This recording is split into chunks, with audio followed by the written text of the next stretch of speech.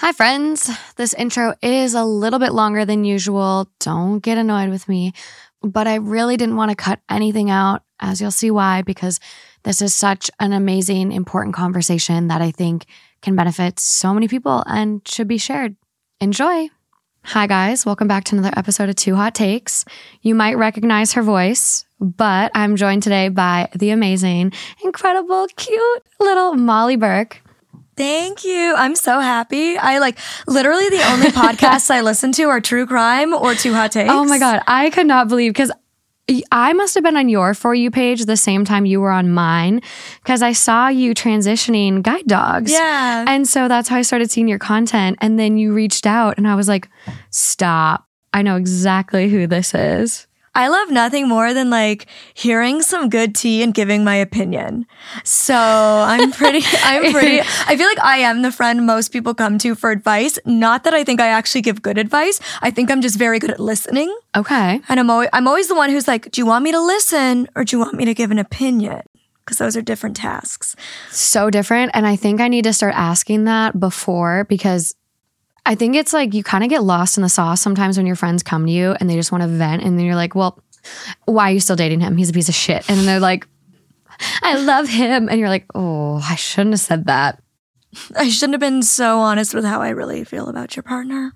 Yeah, I think I got to do that when my friends break up with people too, because it's the worst when you just go off and then they're back together 3 months later. Oof. Oh God. Very awkward. I'm So bad. really good at not giving my opinion on people's partners. I feel like unless there's an abusive situation where it is my place to be like, hey, It's time. this is unhealthy, this is toxic. But if it's a good relationship, but I just don't like the person, that's not my place. It's not my place. And they will figure out in time that I was correct. I can get a read on someone and a year down the road, they do exactly what I predicted. It's Okay, wait, so what's your wild. read on me? I think you're very bright, kind. I think you're very genuine and granted, I'm going off of your videos and our limited interaction, but I want to keep you around. I just love you. I think you're just so nice. And our time at the TikTok party and chatting, I had such a good time. Well, it's so funny because we planned to do this and then we ran into each other a few days ago at the TikTok party. Yeah. So we didn't plan to meet before today, but we accidentally did, which was kind of perfect. It was meant to be. And this is the perfect segue. So Molly is blind. You've been blind since you were 14? Yeah, I've been legally blind from birth, diagnosed at 4 with a disease called retinitis pigmentosa, which causes progressive loss of vision, and then lost the majority of my vision at 14. Okay. Do you have any left at all? Light and shadow. Okay. So I can see there's 2 ring lights. Yeah. And then everything else is black. And I can see that there's light glowing back here, which I know is the Two Hot Take sign, but I can't actually see. Okay. I couldn't read that. Yeah. I couldn't even tell you what color it is. It is red, but that's so interesting. So you happen to get tagged in a video, and I'm sure if you've been an OG Two Hot Takes listener, you know exactly what one it is. And I could have died. I could have melted away in a moment. It probably would have been that one. So Molly and me were talking about her upcoming appearance on Two Hot Takes, and she goes, yeah, there was an episode where, someone on it said differently abled. And I go, Molly, it was me. It was me. Dun, dun, dun. And I still will see comments from that video that pop up here and there. And it's something we kind of got into a little bit at the party, but I heard that term because differently abled is not something I heard my whole life. I always kind of knew it as disabled, disabilities. But in grad school, in my OT program, there was a group of disabled people that wanted to be called differently abled, which you had a great take on where that's coming from. That literally hurts my heart for them because they've been indoctrinated into ableism and don't even know it. I don't know one singular empowered, confident, disabled person who's I want to be called differently abled. This topic makes me so heated. Seriously, it is just the most condescending term ever that was 100% created by able-bodied people who were uncomfortable saying disability, who were uncomfortable saying disabled. Yeah. And the thing is, I am disabled. I can't see. that is a way in which I am disabled. Am I still capable? Yes, that wasn't the question. I am disabled though. And you can be capable and disabled. Yeah. And so for me, not only does the term differently abled sound so condescending. When you say it like that, oh God, it's terrible. Oh, the amount of people who will come to me and be like, you're not disabled, you're differently abled. And I'm like, no. Well, I think I'm just disabled. Yeah. And I think it's like, it's such a disservice, and something like I want to go back to my grad program. And I say this every time something like this comes up. I need to send an email. I'm honestly a little scared, which is why I've put it off. I'll do it. I'll help. Okay, I'll good. be your backup. Okay, good. We'll your coordinate wing woman. it. We'll coordinate it. I'll just connect you with them. You're the better. You will just send them my video about it. Just send them the link to my YouTube video about why you shouldn't say differently abled, and be PSA. It's so annoying. Even with like person first language, that was slammed down our throats during my grad program. Able-bodied people. Able-bodied people. But it's just disgusting how someone like myself or other OTs out there, PTs, whoever it is, and maybe other programs are better about it, but for them to constantly be like, I would literally write my treatment plans. And I remember one treatment plan I put like, for this autistic boy, and I had my teacher redline it and be like, a boy with autism. And the whole program, just person first. Let's respect the person. They're a person first. And again, if you need to be reminded that we're people, the problem is you. Like, you should not have to have person first to remember I'm a human beyond my disability. And if you think of literally every other way we speak, like just language. We say oldest son, not son who is oldest. We say trans woman, not woman who is trans. Like, whether it's about another minority community or whether it's just like the way language is, we always put the descriptor first. And in no other circumstance are we like, but we need to remember he's a son, not just the oldest. like what? It's so stupid. And again, it's able-bodied people who come up with these things. And the only disabled people I know who support these beliefs are people who have been indoctrinated into ableist beliefs, who have been surrounded by ableist people, which, let's face it, majority of society is ableist by nature because we have had such limited access to disability education, representation. And so most people follow the medical model of disability, which is inherently ableist. And so, yeah, it's just kind of this vicious cycle. And thanks to social media, we as disabled people in the disability rights movement are able to finally get a voice and share and voice these opinions. Yeah. Because until now, it's been able-bodied people getting to narrate our stories instead of us. And like, finally, we're taking back our own power and rewriting it. And to me, like, am I a woman who is blind or am I a blind woman? I'm both, but blind woman is quicker and easier. Like, it just doesn't matter.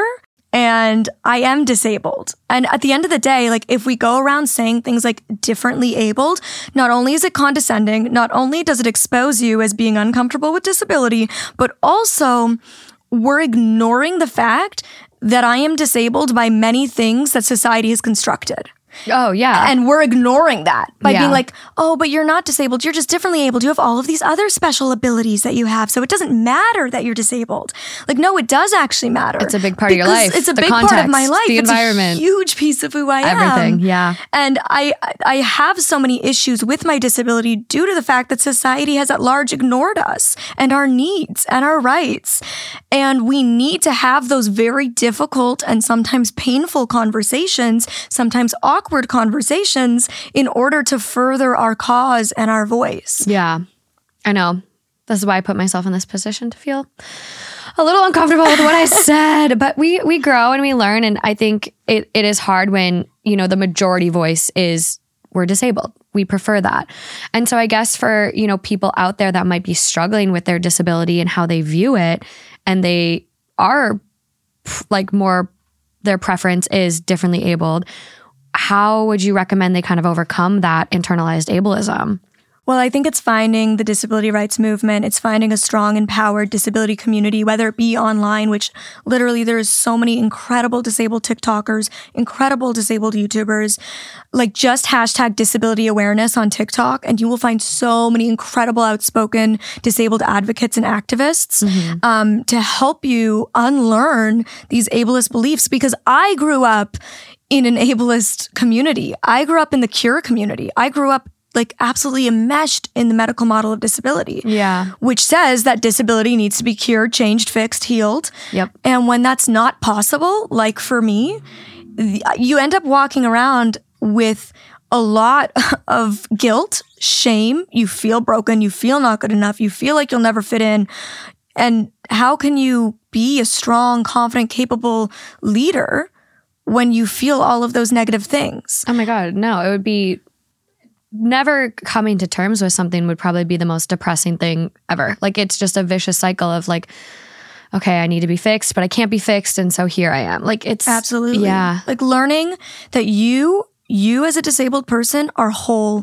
You are good enough as you are. You are exactly who you were meant to be. And I know that when you're stuck in this kind of ableist mindset, that's actually really hard to hear. And I know because I was that person. I actually felt angry when people used to say things like that to me. I was like, no, I am not. My life is horrible. It's so hard to be blind. Being disabled sucks. Like because I was just so stuck in that mindset. But once I, no pun intended, opened my eyes to this other view and I started being more open to seeing this incredible, vibrant, empowered community, I was like, wow, I can learn to just love myself as I am. And how wonderful would that feel? How freeing would that feel? And I can tell you, years into this, it does. It's the best feeling ever being like, nah, nothing's wrong with me. Something's wrong with society. And I'm going to put all of my energy into not changing me, but into changing society. Yeah. Yeah, no, there's a quote I've shared a couple times on the podcast and I'm blanking on what it is right now, but it's the fact that like, it's not the disabled person that is like inequipped. It's the fact that society is like so disabling for that person.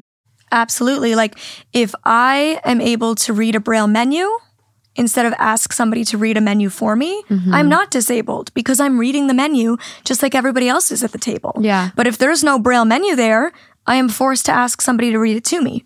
And then I am disabled. How often do you find restaurants have stuff like that? I mean, they're legally supposed to, but most don't. That's crazy. Yeah. Well, with you think with ADA, like, I mean, there's so many online services that could easily print a couple Braille versions for them. Like, that is beyond annoying.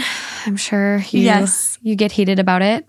I do, as probably this whole rant has been evident. But no, I just really you're passionate about it. I'm really passionate. Your life. And I want other disabled people to get to this place, like to feel whole in themselves and to let go of the guilt, the burden they feel, and to realize like you're not differently abled. You're disabled and that's okay. It isn't a dirty word. And I know that these people were probably told like by an able-bodied person at some point in their journey when they were down on themselves about being disabled, like, don't worry, don't feel bad about yourself. You're not disabled. You're just differently abled. And I know that it comes with well-meaning intentions. Like I know able-bodied people who come up with these things, like they're either trying to comfort themselves because they're uncomfortable with the fact that maybe their child or spouse has become disabled, or they're trying to comfort a disabled person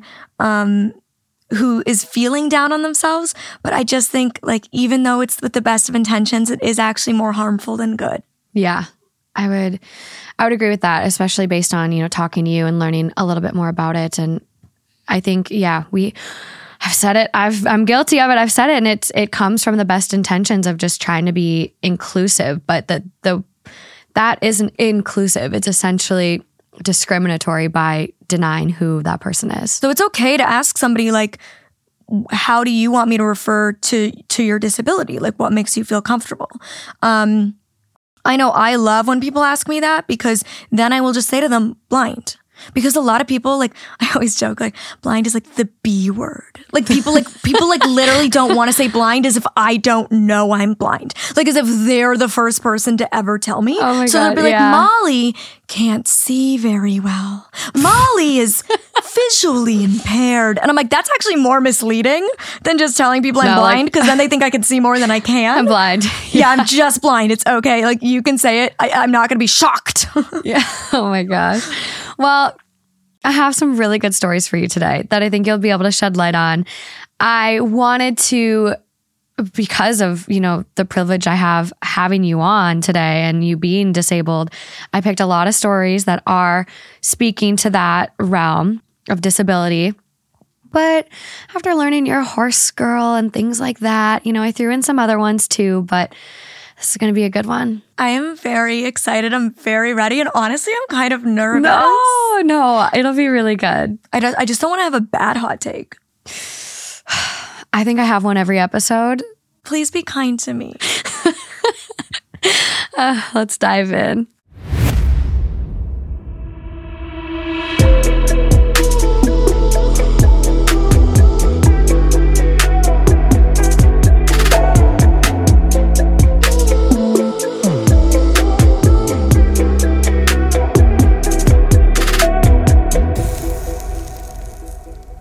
Okay, so up first, I, 21 female, have no clue how to cut off a toxic friend, 23 female, who uses my disability as a joke at my expense.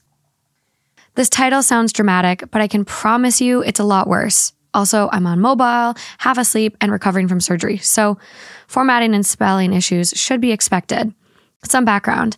I'm currently attending university and I'm almost finished. I am also on the autism spectrum. I struggle really hard with making friends, so if I'm being honest, the only friend I've ever made on campus at my school is my now boyfriend, 22 male. That is, until I met Jenny. Jenny and I were in class together January of 2021. She messaged me through Zoom, and we exchanged numbers and kept each other afloat during that course.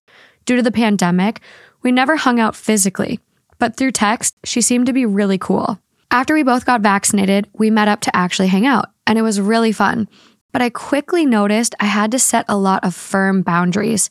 She wanted to hang out every single day and would get upset with me if I said no, which I often did. She would invite me into group settings where all the jokes would be overly sexual. One girl there grabbed my ass, and when I acted in shock, they all brushed it off like, quote, all friends do this. And she would invite herself over to my house randomly and stay for hours. She would also just show up at places I was. If I told her I was teaching a piano lesson, she'd show up at the music studio. All of this was really bad in of itself, but I had a serious talk and it temporarily lightened up. However, things quickly began to spiral when I told her I was on the spectrum. Jenny completely changed. If we went out for lunch... I'm sorry. I just hate, that's disgusting. I assumed she had known the whole time. The whole time.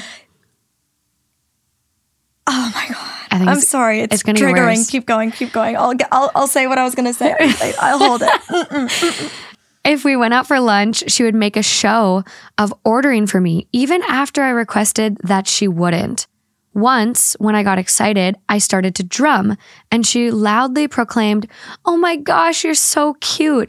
I didn't know how autistic people actually did this."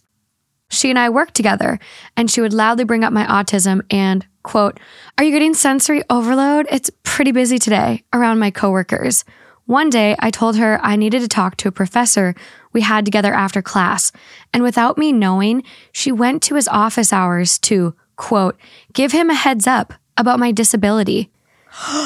I still don't know all what was said. No, that is literally no one's place. That is disgusting. Okay, go on. She introduced me to a large group of strangers, even though I had expressed I was not comfortable with that, and complained to me when I, quote, didn't act enthusiastic enough meeting her new friends. She even once tried to go behind my back and invite my boyfriend to her house to play video games with my boyfriend. Being an actually decent guy, he showed me the texts as soon as he got them. I wanted to test Jenny, so I texted her asking if I could join them, to which she replied, "All we play is Stardew Valley. You'll probably hear the real games Colin and I play and get sent into sensory overload." Oh my God. Most recently, I was rushed into surgery as my appendix had exploded. She tried to come to the hospital. Did she blame the appendix exploding on her autism? Would not be surprised. She tried to come to the hospital over my own mother as my one allowed visitor. All these and more are the reasons I cannot stand this relationship anymore. However, I feel stuck because we work together and most likely have classes together next semester. I normally try to avoid confrontation, but this is just too toxic for me. How can I cut her off? Okay. Obviously, the first thing that sent me was hearing this whole, she changed after I told her I was autistic. Yeah. Now, this really bothers me because this happens to me. I had my worst experience was when I first moved to LA and I was trying to make new friends, and I went to this gathering with my one and only friend that I had at the time. Literally been here for a few weeks. And so he introduces me to this group of friends. Shockingly, don't introduce myself hi, I'm Molly and I'm blind. That's not my intro. Yeah. So it just hadn't come up. Usually I bring it up when it makes the most sense to bring it up. And I didn't have my cane with me. I think I had my service dog with me, my guide dog. And because service dogs are used for so many different disabilities now. Yeah. And also obviously most people look at me and think I'm training him, to be honest. And if not, they assume I have some other disability. I've been asked if it's a seizure alert dog, if it's a diabetic response dog. A lot of people assume it's a medical alert for a hidden disability. Okay. And so rarely is my guide dog pegged as being for blindness, which is weird because guide dogs wear harnesses, other service dogs wear vests, but I digress. Some mobility dogs wear harnesses that look kind of similar, but still guiding harnesses are pretty distinct. Yeah, they're pretty specific. Anyways, so it just didn't come up. We're chatting. She asks what I do. I tell her I'm a YouTuber, blah, blah, blah. And she's like, oh, what do you make your videos about? And I was like, well, this makes sense. This would be the time to mention that I make content about lifestyle content. Easy transition. That includes me being blind. And so I mention it. And she goes, She gasped like that? She just gasped like that when I said I was blind. And after we'd already been talking for 10 minutes, she turns to our mutual friend who's standing kind of in between us and goes, what happened to her? You said you were blind, not deaf, right? And I was like, ma'am, I'm right here. She said I can hear you. You were still standing right there. And I was like, I just told you I make content about my disability for a living. I'm clearly very comfortable talking about it. What it was a goofball. So bizarre. And my friend was just what do I do? So I just stepped in and I was like, oh, I was born with a rare disease that caused me to lose my vision. And she, again, to my friend, goes, that's so sad.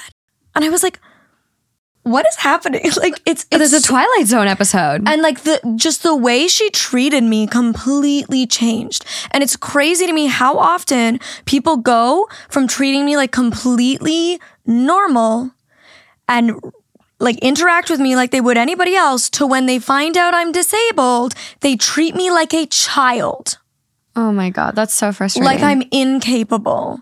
And so that's why that was so triggering for me, because this is very much a real thing. This happens to many disabled people who can pass as able-bodied. Very similar experience with this girl. The minute she said she was autistic, things changed.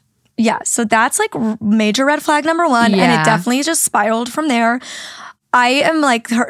I'm OP. I avoid confrontation. I am not a confrontational person. I think it's years of being bullied. I'm just I struggle with confrontation. We all do. Yeah, so I get it. I feel her on that.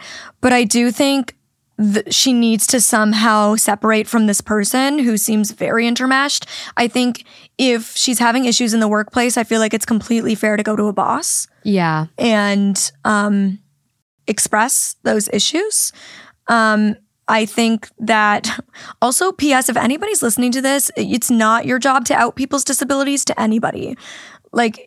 The disabled person gets to decide when, if, and how they disclose. So to have gone and disclosed that to a professor is so vile. That's insanity. It is so not okay. I can't believe he even accepted that conversation and wasn't I don't talk about other students. Thank you so much for visiting. Have a good day. I mean, I assume she maybe has an IEP, in which case like her professor already knew. Yeah. But like it is still never okay to disclose somebody else's disability for them unless they have explicitly asked you to.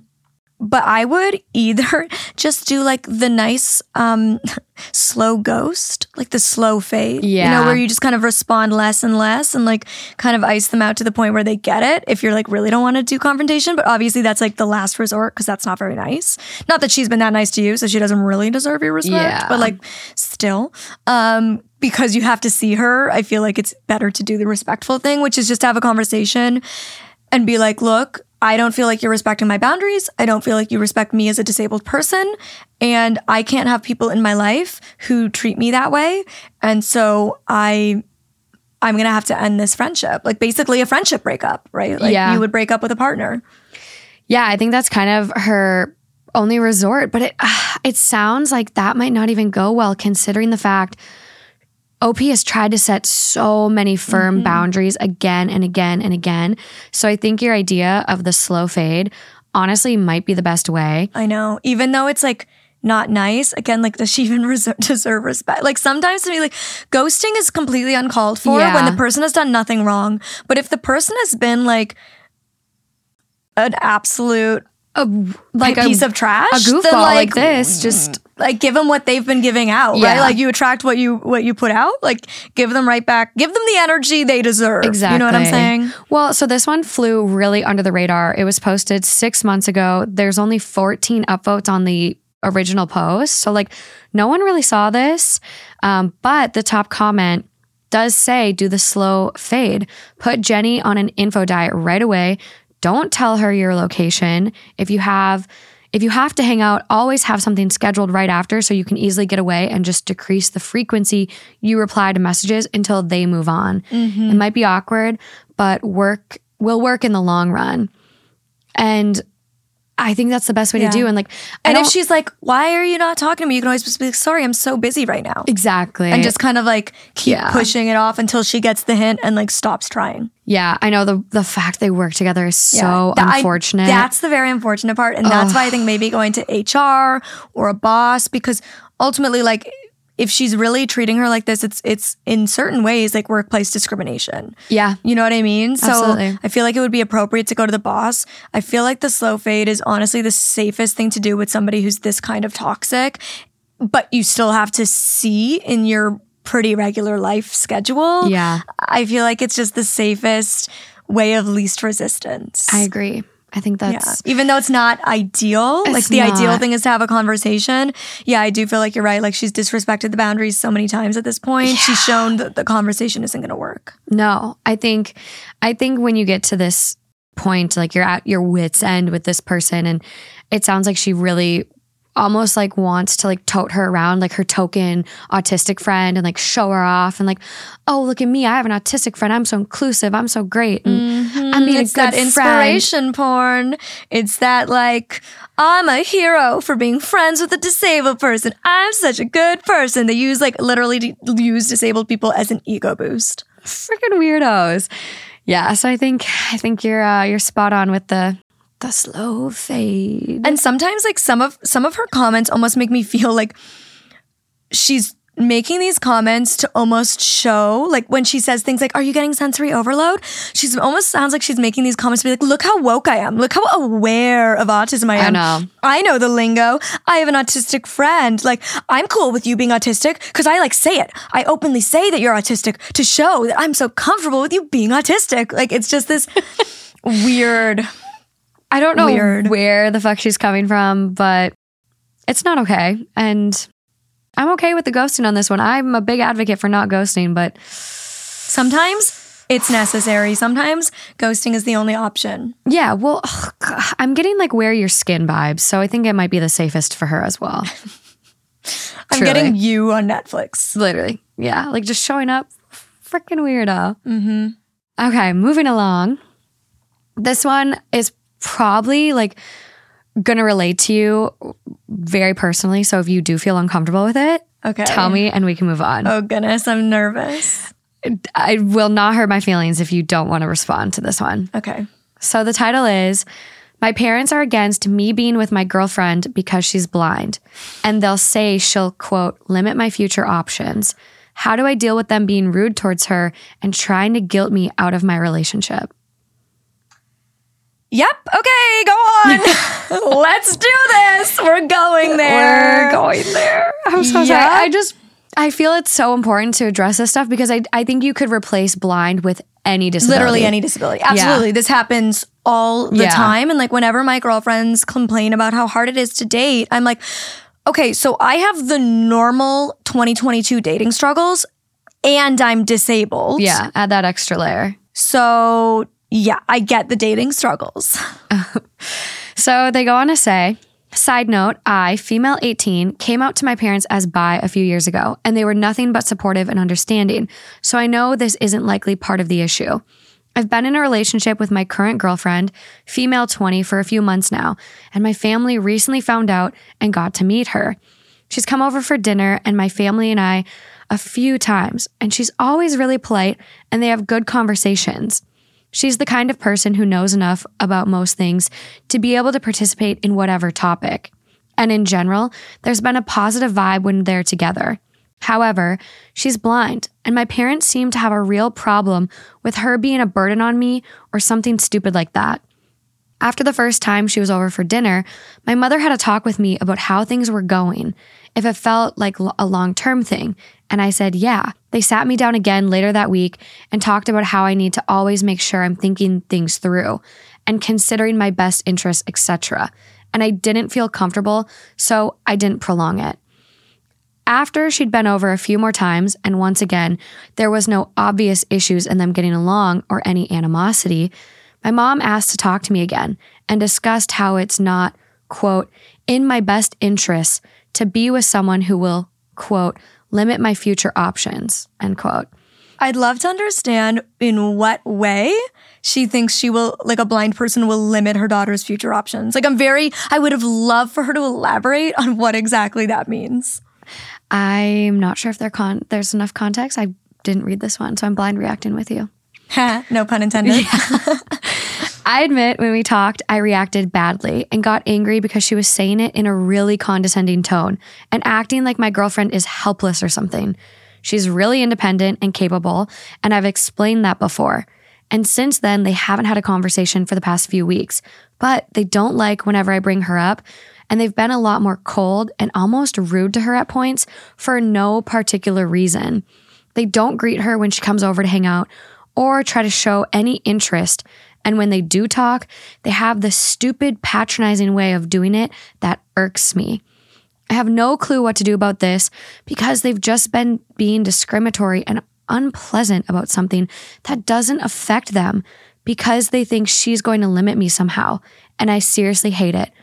I'm worried they're just trying to be passive-aggressive to make her feel bad and guilt me. Advice is needed big time. Okay, I have obviously a lot of thoughts. Yeah. I think this really speaks to the issues that arise when we as disabled people don't have authentic positive representation. Like in 2022, we have 3.1% representation of disability across all media forms in North America, which is disgustingly low. 3.1? 3.1%. That's pretty small. Yes. Considering, like, do you know the actual percentage of population? Over 1 billion people in the world, 25% of the world's population is disabled. Yes, so those numbers are very skewed. Yeah. So it's, and of the 3.1% that we have, majority is written, directed, produced, and played by able-bodied people. So therefore, it's inaccurate, inauthentic. And as I said earlier, just perpetuates stereotypes and misconceptions, which leads to ignorance, which leads to discrimination.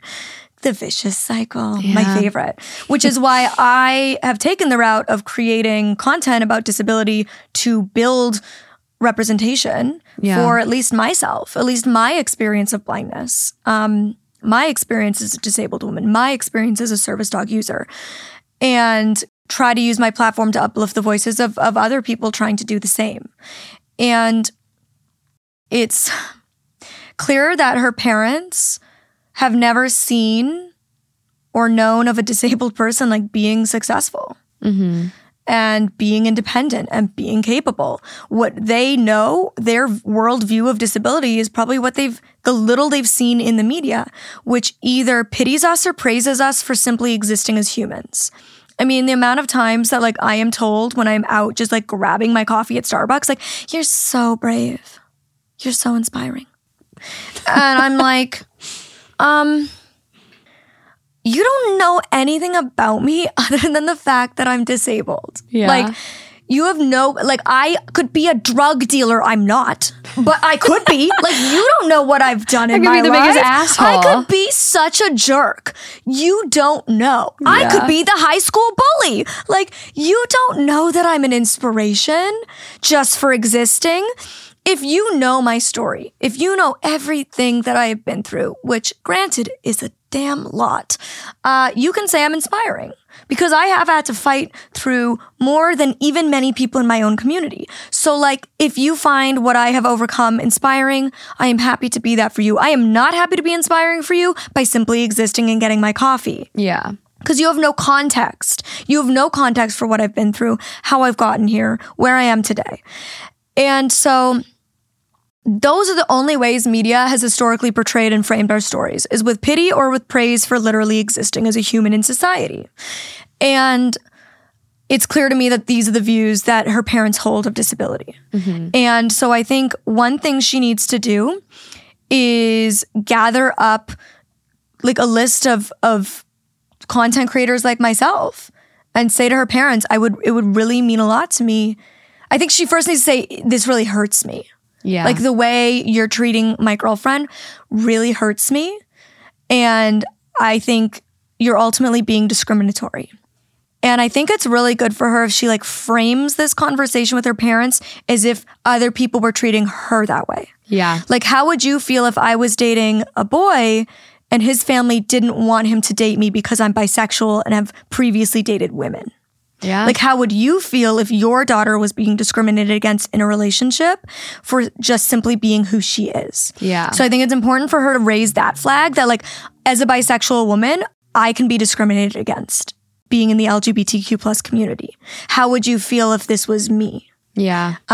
Because just like you're discriminating against my girlfriend for being disabled, something outside of her control, that is how it would be if somebody's discriminating against me for being bisexual. Yeah, which people do that. So people do. It's honestly, it could be a reality for her if they don't work out. Exactly. So I think it's important for her to like frame that this is why it offends me so much. How would you feel if I was being treated this way in a relationship by somebody else's parents? And here's like a list of creators or resources that I would like you to review, to look at, to take some time to understand my girlfriend, her community, and like see how capable like this community is, how independent she can be. Like, there are so many blind people, so many disabled people who live alone, who cook, who clean, who hold a 9-to-5 corporate America job, who pay their bills, who are single parents, like probably the single most difficult job you could have. Yeah. Like, I have many blind friends who are single parents to like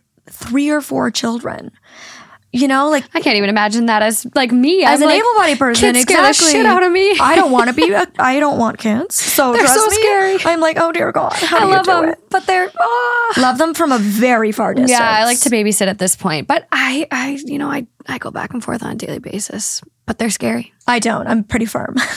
Child free. I'm planted in my child free existence. But yeah, I feel like that is maybe the route to take. I also just selfishly like kind of hope she has not told the girlfriend, because that is the type of thing that could kill a person's self-esteem for a very long time, and could potentially, depending on where she's at in her self-acceptance journey as a disabled woman, really harm her for future relationships if this does not work out. Like, that's the type of thing that could give somebody a complex. Have an update. So oh God, okay, give it to me. I'll stop. I can talk too much. So cut me off every time. No, I'm not going to do that. I'm trying to get better about not interrupting people. So I did search on the original post for Molly. And there was one person that I know OP saw it because they replied to their comment, but they basically said, like, this may sound off topic, but I swear it's related. Show them strong, independent, blind people living their life and how they don't burden anyone and they don't limit their significant other's future options. My brain immediately went to Toph from Avatar: The Last Airbender, even though she's a fictional character and all things in that universe are a bit different. But the show really displays that she's not helpless and carries her own weight with the group despite being blind. Maybe show them videos from Molly Burke on YouTube so they have a bit more insight on how your girlfriend doesn't limit you in any way. Just a suggestion. And OP responds back and goes, I actually love that show. So I know they saw it. So hopefully they go to the videos. But we do have an update. Okay. I made a post here a few days ago talking about my parents' discriminatory attitude towards my girlfriend because she's blind. I'd like to say thank you for all the people that took the time to comment on the post and help me out. Today, she wanted to come over again, and I told her about the post, so I decided to talk to them first. I sat down with my parents and discussed some specific issues and basically pushed them to actually name some ways they thought her disability would inconvenience me. And so I answered those concerns for them. Yeah. After that, I asked them to please stop treating her the way they are and that it wasn't fair of them and enough is enough. I mentioned that she was coming to stay for the night and that if they talked to her, I wanted it to be respectful and inviting. They took it okay, and my dad definitely took it better than I thought. Mom, not so much. Afterwards, I spoke to my dad privately and just asked him to keep an eye on my girlfriend whenever they're in the same area and watch how she does things by herself and is independent, and he said okay. Tonight has been okay so far. They haven't really had any conversations this evening, but there wasn't anything rude or condescending/belittling, and I'm wondering how long this will last. I hope my dad actually pays attention and maybe points out some of the independent things to my mom, but I don't know. My girlfriend was pretty pleased when I told her about the post and said it was really sweet that I wanted to go and seek advice for how to help make them treat her better, so I got good girlfriend points for that. I figured people might appreciate this update, and I thought I would ask for strategies to use so I can keep this initial little bit of progress going and make it an actual change. Okay, well, I'm glad her girlfriend responded well. Yeah, seems very confident in her personal journey. I think a lot of us are also just very used to it. Like, I have heard people tell me they wouldn't date me because I'm blind since I was literally like 12. So I'm just very used to that. Like, I know that there is a large percentage of the world that will never give me a chance because I can't see. Mm-hmm. And like, that's fine. I don't need you. Like, I don't want you anyways. No. So it's fine. So I'm sure that her girlfriend is no stranger to hearing things like that as well. Though that said, it doesn't like hurt any less when you are confronted with it. My longest relationship was 2.5 years, and it was with a sighted, fully able-bodied man. And I remember when we broke up, we remained friends, and I said to him, like, you've been in other long-term relationships with able-bodied women. Like, how was our relationship different? Because I wanted the intel, It was my first long-term serious relationship. So I wanted to be able to like kind of get his perspective and maybe take some of his feedback into consideration for future relationships. Yeah. Like, how could I be a better partner? That's what everyone does. You want to learn and go forward to not like repeat the same your mistakes. Yeah, exactly. Repeat your past and grow. That's like the whole point of like breaking up. It's like, okay, this was great. This taught me, and now I'm going to move on to the next one and be even better. Exactly. And it still sticks with me, and I'm so grateful that this was his response. But he was like, honestly, Molly, the only thing different about dating is you couldn't drive. Like, that was literally it. Like, that was the extent of like the challenge it presented. Like, we'd have to decide if like we both want to drink that we were going to get Ubers or like, like he's like, that's really it. That like, I knew I was going to be DD if we were going to a party and we wanted to take the car. Yeah. Like, but he's like, that's like, there's so many people who can't drive because of other medical issues. Like, people with epilepsy often can't drive. Mm-hmm. There's also just people who are scared. They've maybe been in a car crash or had trauma around driving. Like, so he was like, that's really like the only thing that comes to my mind that it could be a little tricky sometimes. Yeah. And I was like, so lucky to have a relationship with somebody who like genuinely viewed it that way. Yeah. And I mean, let me just say my blindness had nothing to do with our breakup, like literally nothing to do with the reason our relationship ended. And is this the one that went to OT school after? Yes. Okay. Yeah. And yeah, I'm grateful because I didn't like develop any further complex about being a blind woman dating. Yeah. Because like I said, being a blind woman and dating is hard enough as it is between the discrimination, the stigma, and just how hard it is to date in general nowadays. Yeah. Plus combine it with like being in the public eye. Like that's obviously not for everybody. Oh my God, you have so many layers. I think being a successful woman, that's not for everybody. Nope. I've literally had guys be like, I would never date a girl who makes more money than me. And I was like, okay, then walk away. That's fine. Goodbye. Goodbye. So I feel like I have so many crazy. layers that make dating so I'm in the like single for life era of my existence. I'm like, I am just never dating again. I'm just happy with my dogs and my squishmallow. I don't think this will knock on wood here. That scared me. I'm so sorry. I was like, are the police here? No, they're coming for us. I don't anticipate being single anytime soon. Hence, I had to knock on wood as I'm like saying that. But if I ever were to become single again, I would love to try a matchmaking service. I think it would be just like so much fun. Honestly, I've considered doing it like just purely for content because I think it would be interesting and fun because I've never really, other than like Millionaire Matchmaker. Did you go on a dating show? Didn't you go on like a YouTube dating show? Oh, I did. Yeah. Oh my God. I feel like, and it was the poor guy ended up like knocking wine all over you. Was that right? Or am I seeing a different video? Did he spill his wine? If that happens, I've blocked it out of my memory. Oh my God. I feel like probably for the best. It sounds awful. I've had so many bad dates though. They all blend. Okay. Yeah. I feel like I saw a TikTok and it wasn't your content. It was someone else posting it. We're gonna have to. Oh my God. We have to find this. I'm so curious. But I think he like knocked over his wine or something. Let's see. Who did you go on this? It was like a dating show, right? I've only ever done one dating show, but no wine was involved, unfortunately. Oh, man. I'm so curious, though. Did I do something and not even know I did something?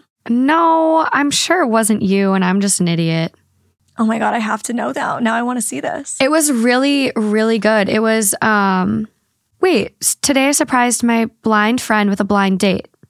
Oh my God. Okay, with Joey Graceffa. Is it Joey Graceffa? I believe so. Oh my God, that was a horrible date. Yes. He never told me he was doing that. Like I was just like, what video are we doing for your channel? He's like, I'm not sure. We'll figure it out when you get here. Like that was a complete. You got blindsided. I got literally blindsided and it was a horrible date. Yes. So they did a TikTok cut down of this video. Oh. And then the guy sat there like in like a post-date interview. And like, did you not? It was so It was weird. bad. It was cringy watching. It was the most uncomfortable I've maybe ever been filming a video. It was horrible. Oh my God. I didn't think of that as a dating show because it's just like Joey Graceffa's channel and like we just like did a collab. Sorry, that's why I didn't. And it was years ago, like probably 4 years ago. The TikTok cut down that he did like made it seem like it was like almost like a dating show. No, it's just like we were just doing collabs. So we like filmed a video for my channel, filmed a video for his channel. And like I said, like I was like, hey, this is what I want to do for my channel. Like, what are we doing for yours? I love Joey. Like nothing against Joey. Yeah. But he like completely like obviously that was like part of the bit was that he fully surprised me with it. Yeah. But oh my God. And afterwards I was like, where did you find that person? And he was like, I just like posted on Facebook if anybody knew somebody who'd be in a video. Like he didn't know the guy at all either.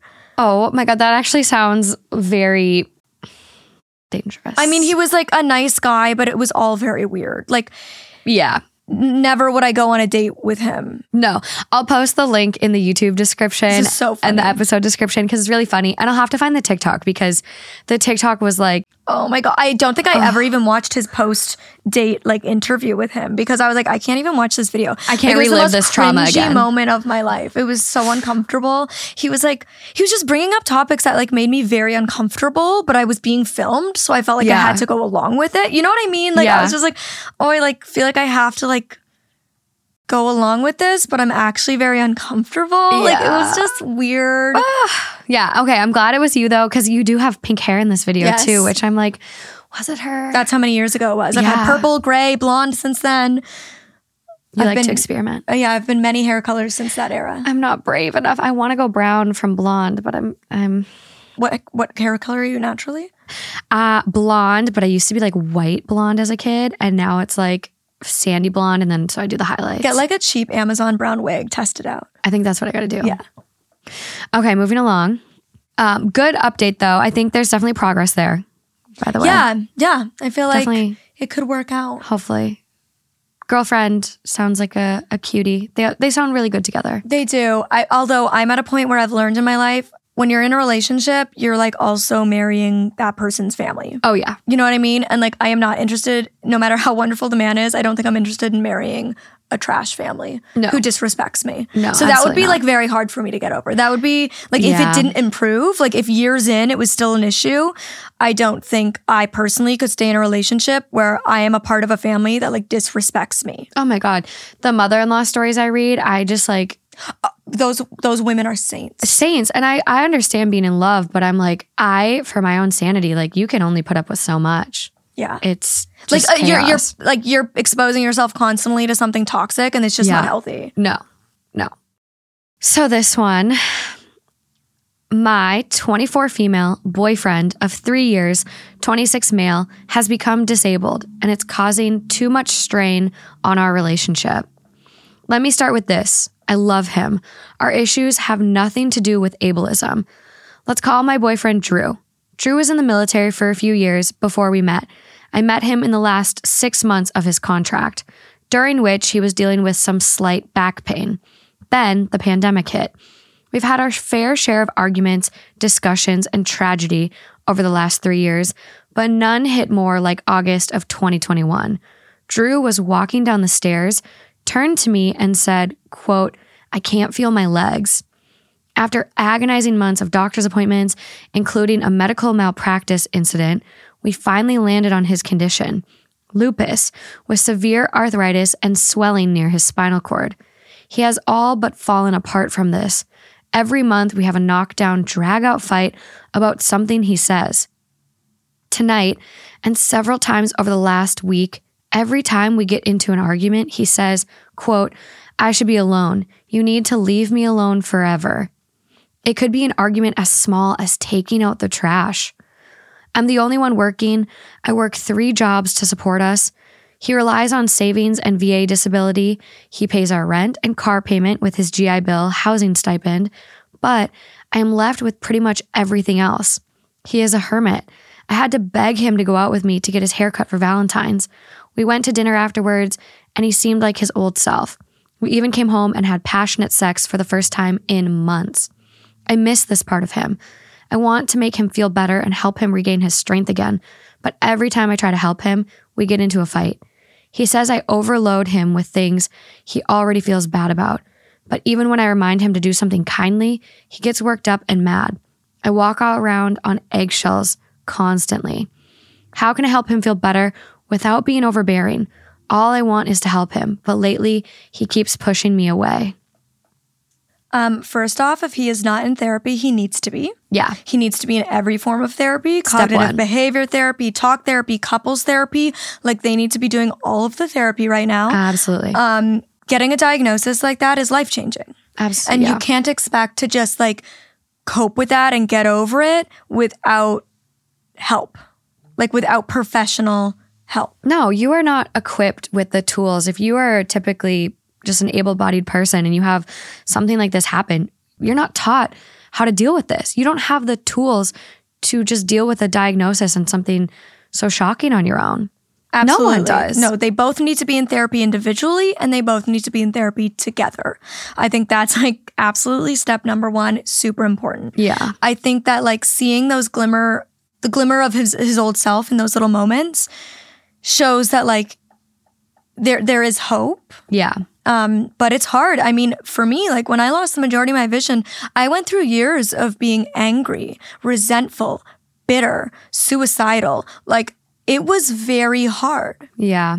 It was very hard. And by the sounds of it, I mean, this sounds like depression. It sounds Absolutely. like he's really battling it. And it doesn't sound like it's even, August 2021. It hasn't been even a full year. No, it's very new. Since his, That's so, very fresh. So fresh. And so, there's not a lot of details of where he's at now. Like he has lupus, severe arthritis, swelling around his spinal cord, but it doesn't really give a lot of context. So not knowing where he's at, if he's a wheelchair user or what his day-to-day looks like. I mean, I worked a lot with MS, people that were dealing with MS, and it can be very limiting. But also there are so many adaptations you can make to still have a very full, fulfilled life where you're not limited by your diagnosis. Absolutely. At all. Yeah. So it's tough, and I commend her. It sounds like, working 3 jobs and, dealing with a partner that has depression and is making this adjustment is a lot, but that's why I think she also needs to be in therapy. absolutely. Because this is a lot on her as well. Like, I often feel like it was almost harder on the people around me who loved me, seeing me go through what I was, than it was me, because you feel so helpless, right? Watching somebody go through something so traumatic and feeling like there's nothing you can do to stop or change it. It's very difficult. So this is everybody's journey right now, not just his journey. And I think it's maybe important to have that conversation with him as well, if you think he can handle it. But I think individual and couples therapy would be very helpful in this moment. I also, as a disabled woman, like, I myself have had to come to terms with the fact that dating me isn't for everybody. Not everybody can handle dating a disabled person. And that's really freaking hard to accept. That's really hard to accept. And as much as I want everybody to accept my disability and to see that I'm capable and confident and to think that I'm good enough as I am, it's not the reality. A lot of people can't handle it. And there's going to be people who can. And it's just finding that person. It's finding that person. Yeah. And so, yeah, it's like a really unfortunate situation, but I feel like it seems like she's really open to it. As she said, it's not like an ableist situation. It's not that she like believes he's incapable or like doesn't love him because he's disabled now or chronically ill. No. It's more so the mental health issues that are coming along with it. Yep, exactly. The bitterness he's feeling, the way she has felt like she has lost him, right? And so I think it's really talking to him. And if he's not open to therapy, saying then this is done. Like, you've got to call, like, almost like play chicken, right? Like, be like, okay, well, I need to like feel like we're both working on this. Yeah. And right now I don't. It's okay to walk away if it's unhealthy for you, because you can't run yourself into the ground trying to love somebody who is unwilling to work on things. Yeah. No, and this is regardless 100%. of his disability. Like, regardless of his disability, as a partner, you cannot run yourself into the ground helping somebody who will not help themselves. You need to think of yourself as well. And it's okay sometimes to be selfish and to say, like, I deserve and need more than this in my partner. And again, I truly don't feel like this has anything to do with his disability. It's his mental health. It's his mental health and his unwillingness to potentially work on that. Yeah. And so I think if he's willing to work on it, I think there's a lot of hope here. So much. And I think this could really work out and be great. But if he's not willing to work on that, then I think this could be, it's not a healthy relationship for either of them anymore. No. And maybe he needs that wake-up call. Yeah. You can only, burn yourself so much to keep someone else warm. And I think looking at the context of this, saying, hey, we need to go to therapy. I think you should have individual therapy. I think that is such an easy ask. And he does, being a veteran, he should have insurance that will cover that. He should be able to afford that. And so, I mean, that's kind of like the bare minimum to keep this going. And I do just like from my experience with OT, something that was talked about in our coursework is like the gender disparity when like a partner becomes disabled, and, female or people that identify as women are like more likely to be abandoned by a partner versus males. And so, I mean, she's in the thick of this with him. And so she's trying to help him, but you also have to take some responsibility for yourself and your mental health. And I get, if he is in the thick of depression, that is so, so difficult right now. It's so hard. I mean, I struggle a lot with mental illness, and I get it. I work so hard on my mental health. Yeah. And like to the point where one of my new doctors was like, oh my gosh, like you really work at it. And I was like, thank you. I do. Thank you for recognizing the years I have put into my mental illness. So I really think this is such an awful situation. And I feel for both of them. I mean, I've been on his side. But I also know that like caretakers can only do so much. Yeah. You know? And I think that sometimes with disabled or chronically ill people tiptoe around us. Like, they don't want to be honest. They don't want to give us the truth. But, like, sometimes you got to just give us the truth. Yeah. Like, you don't have to pretend that everything's okay. Like, sometimes I know I've needed people to be, like, brutally honest with me to kick my butt into gear, you know, and to be like, you're right. I do need to step up. I do need to do more. My blindness is not an excuse. My disability is not an excuse. My mental illness is not an excuse.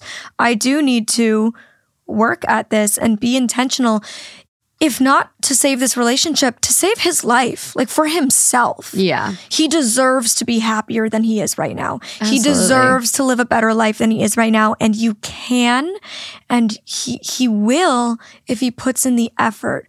Happiness doesn't come. Happiness takes work. Yeah.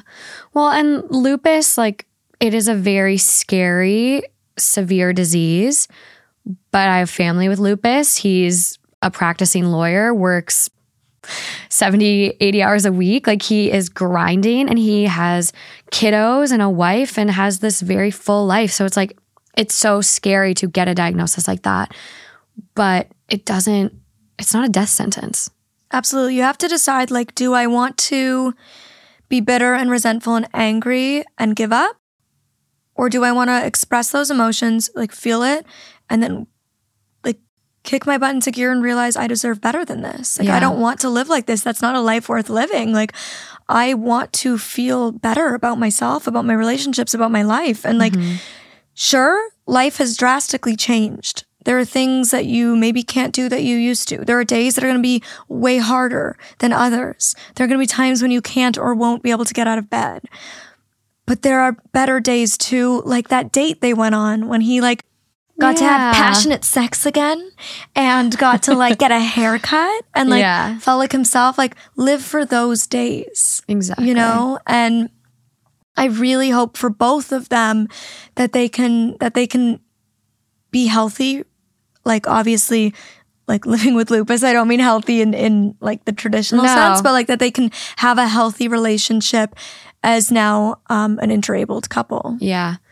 The top comment on it is, like, just along the lines of what we said, and I'm really glad it was. It says, go see a therapist. This is way beyond the scope of Reddit. He's obviously having a problem accepting his disability, and you aren't doing the right things to support him, so you end up getting in a fight. Seeing a therapist will address all of these issues, helping him deal with his diagnosis, helping you know what to do and say to support him, and teaching you both how to continue your relationship in a healthy way. Absolutely. Yeah. So, there is another comment under that, pretty much this, but to add, I was diagnosed with lupus 8 years ago. It steals your life in so many ways. I've never met someone with lupus that has not struggled with depression.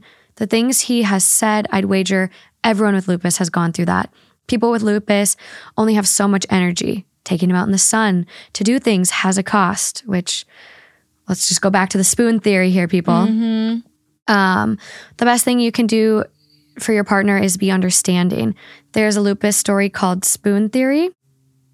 Funny. I didn't know that was coming. The idea is that you get so many spoons per day to use. It's different for everyone. But let's say his is 5. Take a shower costs 1. Preparing lunch costs 1. Cleaning the kitchen costs 1, and so on. Once you reach your limit, you can borrow against tomorrow's spoons. But then you start tomorrow with 3 spoons, not 5. It's important to remember this. Just remember, he didn't ask for this, but he does have to try to get help. And OP saw it and just responded, I appreciate your response. Thank you so much. I think finding, like, a support group, whether it's in real life or virtual, would also be huge. Like a support group for fellow caretakers to a loved one, or for fellow, like, spouses or partners of people with lupus. And for him, finding a group for people with lupus would be really, really helpful as well. I completely agree. The place I worked, it was like UCLA, and they had a special, like, I think it was donated by one of the Hiltons, who actually had MS. And so it was an MS center where we would do regular evaluations and evaluate where they were at, wheelchair fits, walker fits, all this stuff. But it also was an activity center. And they had so many activities where they would like just work together and like paint and like get back into things they loved. And like seeing the camaraderie between all of these people and like such a safe space. And like it was just an incredible place to work. And so I think something like that would be really cool if he could find it. Yeah. And I think also like finding new things that he can love and do and enjoy. Yeah. I know for me, like when I went blind, I thought of all the things I can't, won't, shouldn't be able to do. And like, it was all of the negatives. Like I was just in the negative spiral of thinking about the fact that like, I'll never be able to drive and I'll never be able to do X, Y, Z. And I had to grieve those. It's really important to grieve. And this is so early on for him still. As we said, less than a year. Less than a year. So he's got to grieve. You just have to grieve your old life. You literally have to grieve the death of the person you were and the person you thought you were going to be and the life you thought you were going to have. Yeah. And you need to learn to accept and build a new future, build this new human, like find this new identity in yourself. And I think that for me, a huge helpful thing was finding things that I could do. So instead of just focusing on all the ones I wouldn't be able to do anymore, finding the ones I could. So when I had to quit, I was a competitive soccer player. And when I had to quit competitive soccer, I started downhill skiing for the blind. Oh, that's really cool. Very different sports. Yeah. But like both, like action, fast, speed. Like, I quit. I had to quit when I was 8. Okay. But I was a competitive soccer player until then. I was center forward. Sometimes left wing, sometimes right wing, but always forward. And so I was the runner, it was all about the speed, getting that ball, scoring. So skiing, like going down the hill really fast, doing my best run yet, like it gave me that same kind of feeling, even though it was different. And so obviously, given like the energy issues that can come with chronic illness, he might not be able to be as like physically active as he used to be. So maybe finding an alternative, like some kind of art form that takes less physical strength or energy. Just finding a new passion, playing the piano, something like that, like where he finds things that he can love and is passionate about and is talented at and can do. Yeah. So it's not just all about the things he's lost. It can be also about the things he's gained. Yeah. And she can really support him in finding those things. Absolutely. I think like with lupus and MS, like anything in the pool, as long as the pool isn't heated too warm, is amazing because it takes the pain off your joints and your cooler. That is like one of my favorite things to see with OT is the water therapy. But then I'm like, okay, he's a vet. And technically he wasn't disabled like during his military service, but Wounded Warriors is such an amazing program and they have so many cool adaptive sports. Like they have adaptive surfing, adaptive horseback riding. They have so many different things you can do within their organization. So I think even reaching out to that and having that like camaraderie with your fellow veterans and people that are dealing with, similar things as you would be amazing. Yeah. He's got options. He's just got to be willing to now get the mental health in check so he can pursue them. Totally. Okay, moving along. Are you ready for some drama? Oh my God, we were just getting started. That was the warm-up? That was a warm-up. Oh Lord, give it to me. For those that attended the live show or saw the TikTok, this one might sound familiar. I actually recorded this episode with Molly on like August 6th, like way before the live show even happened. And I was going to steal it and cut it from the episode and just read for the live show, but I think everyone deserves to hear this story and see another reaction. Okay, here we go. I just found out that I've been dating my biological brother for 6 years.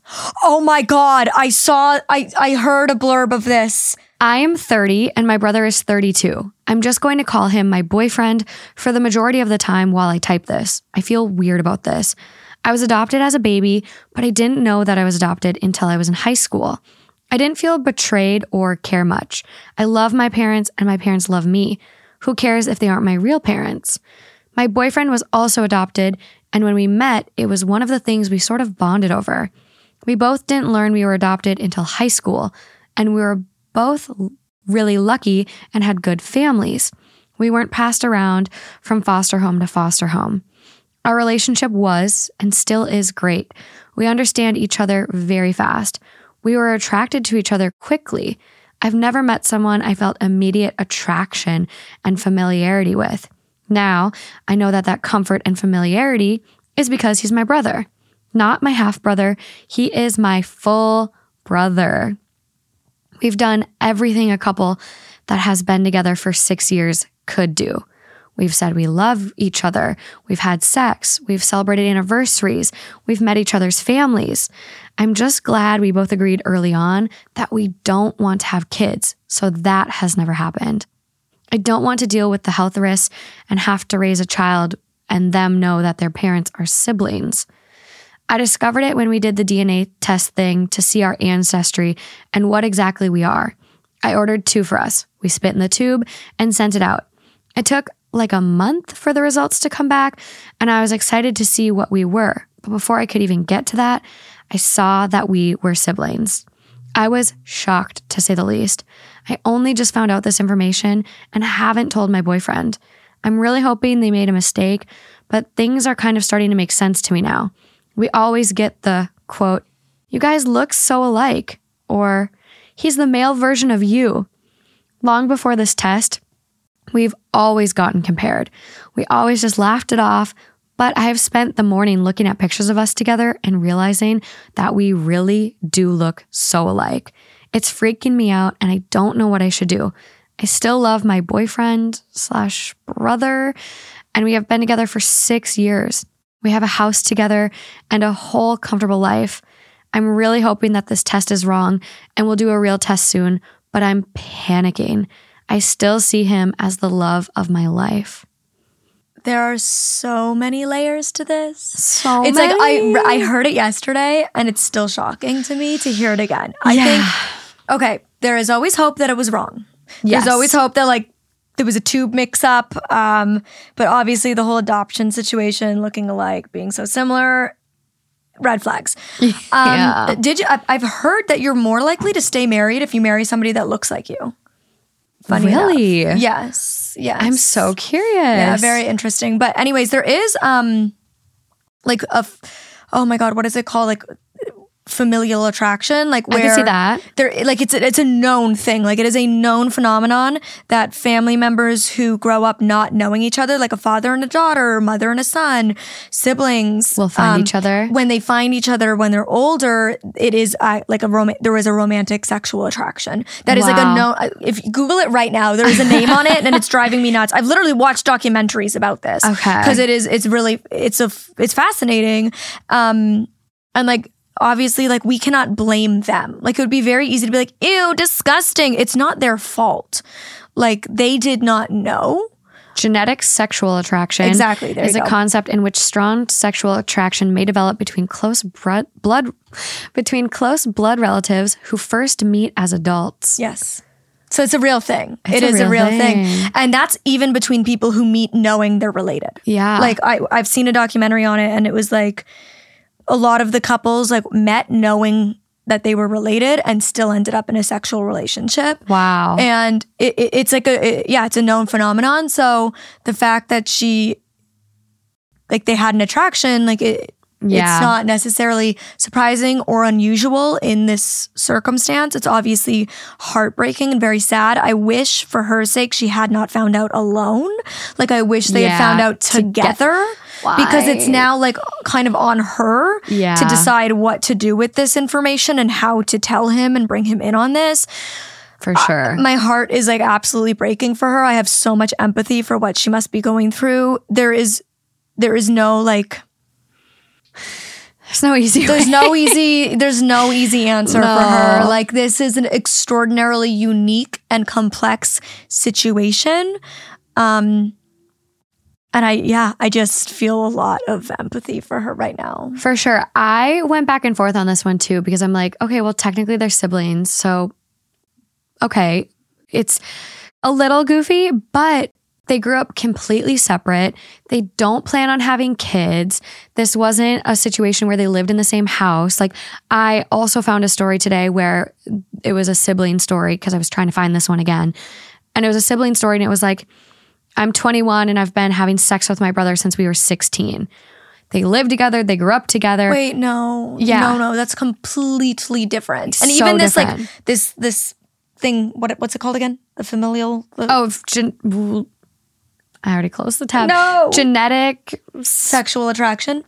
Like even this is people meeting as adults who never knew each other as children. So like, no, that's weird. That is major problems. That's disgusting. I found one. I'm like, did I read it or am I going to read it? I probably will read it soon if I haven't. But it was one where the daughter found out that her mom and dad were actually twins. No. And my God. Like ran away from Germany together because they wanted to be together. Okay, no, so many no's with so all this of is those so ones. much better. This is so different. So much like, better. Truly, like they don't need to feel guilt or shame. This is not their fault. They did not know. Like, this is pure chance. This is pure chance. Like, what is the likelihood? Crazy. It's really crazy. My God. Like, would you tell him? I think he has to know. He's got to know. I think like the guilt and like carrying that secret from from the love of her life, I think is too much to hold. I think you guys need to work through this together. And I mean, as long as you're not bringing children into the situation, I think it's up to them to decide how they navigate from here on out. Yeah. And like, God, I'm so glad it's them and not me. That is just... It's a tough one. So tough. You definitely can't tell each other and like decide what you're going to do with your relationship, but I don't feel the need for them to tell anyone else. No. If they like decide. that is their private information. Yeah. People people don't like have any kind of right to your personal private information. No. So the top comment on this one, wow, that's quite a bombshell to find out. Well, step one is to tell your boyfriend now since he is currently unaware and this is something he needs to know that is going on. Then get more testing done to confirm the results. Past that, it's up to you two. Definitely no kids, so it's good the two of you already made that choice. And if you decide to stay together, I'd recommend not telling anyone that you're biologically siblings. And so OP responds, I want us to get a real test. I wish I never decided to do this. Fuck.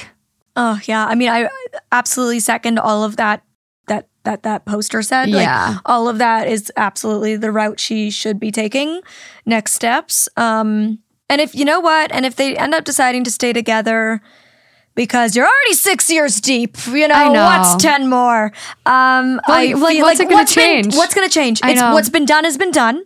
And if they one day decide they do want kids, it'd be beautiful for them to adopt, just like they were both adopted. You know what I mean? So like, I feel like, I don't think any of us watching this, listening to this, reading this post, none of us can judge them. None of us will ever probably be even in close of a situation as this. Mm-hmm. And we just cannot judge. We don't know what we would do in that situation. So like I'm supportive of them doing whatever the heck they want to do as long as they don't bring kids into it. They can do whatever they want to do. I completely agree. It's really unfortunate, but like also kind of a reality that maybe is more common than we think. Because OP does have a comment on here where they go, just want to say thank you to the other adopted people who said that this was a big fear of theirs. It came true for me, but I'm so glad I'm not the only one while during a hookup was like, am I related to this person? It's scary not knowing anyone you're related to. Absolutely. And that's the thing, like how many other circumstances are there where this is a reality? Mm-hmm. And only because of things like 23andMe and Ancestry.com have we been able to uncover them. And I mean, so many dark family secrets have come to light because of these DNA testing services. Oh my God. Like I hear them all the time. Have you seen Our Father on Netflix yet? Yes. Oh my gosh. Yeah. Exactly. So like so many. Who knows how many people have gone through life in this exact circumstance and just never found out because DNA tests weren't something we all used to just run around doing. No. So yeah, that's a lot. Yeah. Good luck to them. Best of luck. Yeah. My heart goes out to them. For sure. I will keep my eyes peeled for an update on this one. Please let me know. I will. I'll keep you posted. But it sounds like they're going to like hurry up and get a test done. But it sounds like she does still like really want to stay together. Comments a bunch and just says like nobody else knows and I still love him. So I'm I'm very also, curious. like, she just found this out, right? So she hasn't even been able to process or work through her own emotions. Oh my God, no. Like, as this unfolds over the next weeks and even months, like, they will probably go through a lot of ups and downs and like a lot of different stages of emotion because they can't unknow this. Right? Sure. Like they will never unknow this information. And again, like she's in the awkward position of being the one who found out first. Yeah. So she now has to be the one to break it. It's just, it's a lot. It's really rough. But I think, you know, as weird as it is to say, I think this is the one case I'm okay with dating your brother. Like, I think kind of like we said, like, what are the chances? They've been together 6 years and just got to deal with it the best you can. Yeah, it's a really unique circumstance of incest. The most unique. Yeah, that's so hard. Okay, moving along. This one has been a roller coaster of a story. I've been following since the very first post, and we finally have an conclusion. Update. Yeah. Okay, good. I like stories with conclusions, with updates. I need it. I just like, I hate feeling so unresolved and like I'm missing something, which is really unique for this story. So it's a wedding one. And we typically don't hear from the wedding ones where they're like, I'm getting married and I chipped out on catering and I just didn't want catering and I wanted to have Mickey. And so blah, blah, blah, blah, blah. And we never get updates. But we have it here. Okay. How wild is this story? Like, do I need to be prepared? Because we've heard some things today. We have. This one, I would say on a scale of 1 to 10, it's entertaining, but like you feel sick over it.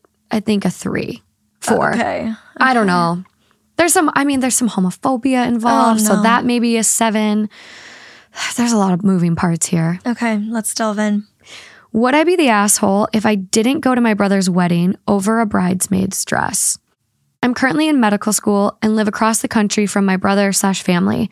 I was surprised when his fiance asked me to be a bridesmaid because I barely know her, but she wants to have all the siblings in the wedding. I made it clear that their wedding was during my final exam week, and while I was able to get an accommodation to take my last 2 exams early, I still wouldn't be able to help much with planning or be present at things like a bachelorette party/bridal shower. She said this was fine. It would mostly just be to have an even number of bridesmaids to groomsmen for pictures.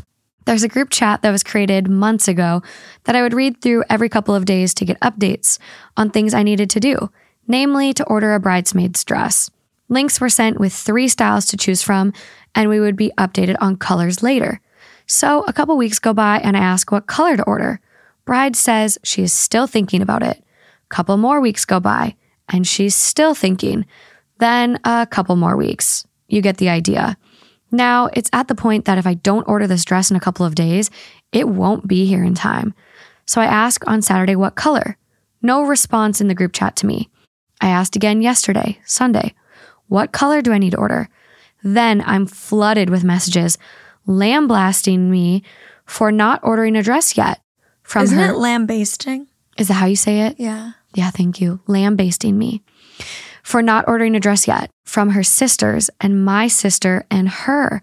My sister called me and told me to, quote, get my shit together and order a dress already because my lack of preparedness is causing the bride intense anxiety because she doesn't think my dress will be here on time for the wedding now. She texted me this morning, quote, don't forget, order your dress, love you, with smiling and kissing emojis. Still, no one has told me what the color is. I've scoured the group chat for a mention of dress colors or an image of a dress, but only the maid of honor sent a photo of her dress, and I don't know if she has a special color. There's thousands of messages, so it's not simple to find anything. Everyone else can meet in person, so I assume the decision on color was relayed in person. I can't tell if I'm being purposefully excluded. About an hour ago, my brother called me, pleading with me to work things out with the bride because she's panicking about me. I tried to explain this to him, and he told me he doesn't care. It's a petty ladies issue, and since I'm not there for anything else, this is the least I can do because the bride thinks I don't like her because I wouldn't come to anything. He's taking her side. They know I'm in medical school, and I have literally no say in my schedule. I'm on the other side of the country, 5.5 hours by plane. I'm fed up with them and contemplating telling my instructors the wedding was moved and will take my exams at the regular time. I'd have more time to study that way anyways. I haven't told anyone in my family I'm considering this. Would I be the asshole? Tell her the damn color. It's not that hard to text the color. Blush pink, pastel blue. Just text her the color. Like, how hard is it? It's so bad. That said, if it was me, I would just look at the photo of the dress that was sent and order that color. Like, I do think, like, if you're not getting a response and you know that time's tight, just order the color of the one you saw. And if you show up in the wrong color, be like, yo, here's the evidence that none of you were telling me, and this is the only proof I had of which color to order. Because I think it's quite rare that, like, one person in the bridal party has a different color. Like, it happens, but I'd say more often than not, everybody wears the same color. I would say, I don't know. I feel like I've been to so many weddings lately where like each bridesmaid has like the same color but a different style to like fit their bodies. And like, I love that. I think that's love awesome. that. I love that too. But then I had another wedding, my friend's sister, who just said like, get gold. It can be gold sequins. It can be gold satin. It can be gold, whatever you want. And so that was really cool. So everyone kind of had those as well. Yeah. So like everyone had a different color, and I don't know. I don't remember what was my initial thought on this, and I'm so biased now where I'm like, I just don't even want to say my take. Right, because you've read the whole thing. I've read everything. And so I'm not even sure if I picked up on it, a month ago when I read the original post. But the comments did an amazing job of sussing this one out for sabotage. They thought this was so intentful. See, my mind doesn't even, I'm just not conniving. You're too nice. So I'm not conniving, so I don't like think of manipulation. Or like, I don't, like, my mind just doesn't go to sabotage, because I would never sabotage someone. Yeah. So like, my brain doesn't even compute that way. Yeah. And everyone was just like, the initial comments were like group text. I would love to order my dress. I would love to have ordered my dress a long time ago. In fact, I don't like being pushed to the wire anymore, but I've repeatedly asked for the dress color. Next comment, group text, all caps. What color dress? Next comment, all caps. For the love of God, tell me the color so we can end this living nightmare of misery, Jennifer. This is like so frustrating. Like, I'm frustrated for her. I'm like, what is the color? Well, and it's like, weddings are stressful, and like, it's kind of a common thing. Like, oh, haha, bridezillas. People are going to be high strung during their weddings and on edge and blah, blah, blah, blah, blah. But she also went above and beyond to ask multiple times. Yeah, it's not that hard. Like, it's really not that hard of a question to answer. So there is the first update. I called my mother and asked her what color the bridesmaids' dresses are. She said lavender. The only color option on the website that I would call lavender are named pearly lilac, periwinkle, and orchid.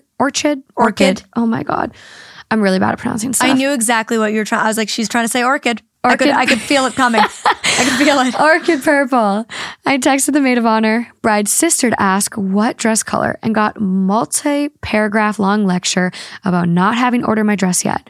Basically, they are trying so hard to accommodate me being across the country by including me in the group chat. She said she didn't remember the shade name, but it's a dusty purple. Then sent me a blurry picture of a wrinkled order confirmation, and the shade name was mulberry. Oh, Lord, what is going on here? On the dress website, that is a darker wine/purple color. Not lavender. Nobody would call that lavender. No. I told her this, and she said to order the lighter dusty purple color. I sent her a screenshot with a list of shade names and asked which of these. She said she didn't know because everyone ordered their dress so long ago and asked for pictures of the dresses in different shades from the website. This is so much more complicated than it needs to be. I don't understand. It's like they're speaking different languages at each other. Yeah. Like, there's such a miscommunication where it's like so purposefully intense. There's such a miscommunication about something that there should not be a miscommunication about. No, this is purposeful incompetence, but in a different way. Mm-hmm. Such a different way. So I sent screenshots of all the light purple colors. No response for a while, so I called her on the phone, and she was upset about it because it was past 10 p.m. over there. Her response was, quote, "Look, I don't care what your problem is with me and my sister, but if you want to stay in good standing with this family, you need to get your ducks lined up, girly." I ignored the lecture/comments and asked, "What color?" Her response, "Light purple." Of the 3 I sent, which one is it? "I don't remember. I'll have to ask one of the other bridesmaids for her receipt. I'll get back to you." I want to bash my head into a wall. And I say that a lot on the show, but that was OP's writing. I called my second brother, the one not getting married. He said they're pulling similar things with him, and he feels like he was deliberately given the wrong dates for the bachelor party by the best man, who happens to be the bride's brother. What is going on with this couple? So that he would miss it. They are conniving. He inadvertently learned about the change date the morning of, and when he asked the best man, he told him it must have slipped his mind to tell him. Then joked that he wouldn't have missed much since he probably wouldn't have joined any of the, quote, festivities anyways. They've been making homophobic jokes and comments to him that he's been ignoring, but he thinks they're trying to get him to back out of the wedding. So if we both back out, then there will be an even number of bridesmaids to groomsmen again. No. Oh my God. Only speculation on our parts, of course. And so the top comment even had an update and goes like, edit, big paragraph, edit to, like trying to like still be the devil's advocate. Like, guys, I rationally know not everyone looks good in lavender, blah, blah, blah, blah. And then edit 3. Now I've read your edit, OP. Go scorched earth with these people. Stop communicating. They're being shady jerks on purpose for whatever reason and are treating you like garbage. Screw that long ass group text I suggested. Just say this. You can all suck a fart straight out of my butthole. That's your wedding gift. Don't bother letting me know how it tastes because I'm not talking to any of you anymore. Then block them. But that's not done. We get more. We get more. So to the final update. Dun, dun, dun. What is it? What is it? What was the result? Oh my God. So thanks to some of the responses, I called the bridal salon and asked what colors were ordered. 4 dresses in the color Flint, 1 in mulberry. The maid of honor was setting me up to believe mulberry was the color of all the dresses. So I ordered 1 in mulberry and 1 in Flint. I only let the maid of honor know I purchased a mulberry dress. I caught a red eye to be there for the rehearsal. Oh, I love that she's giving it right back to them. This is what I live for. I caught a red eye to be there for the rehearsal. They had a room to get ready in the morning and wanted all the dresses sorted there. I showed up with my mulberry dress. The bride begins crying because it's too late to fix it. She asked if I would be upset if asked to drop out because mulberry is for the maid of honor. I pretended like I had made such a big mistake. I said, quote, "I know a girl that works at the salon. Let me call her and see if there's any way to make it right. And if not, I'll step down because I want you to have the perfect day."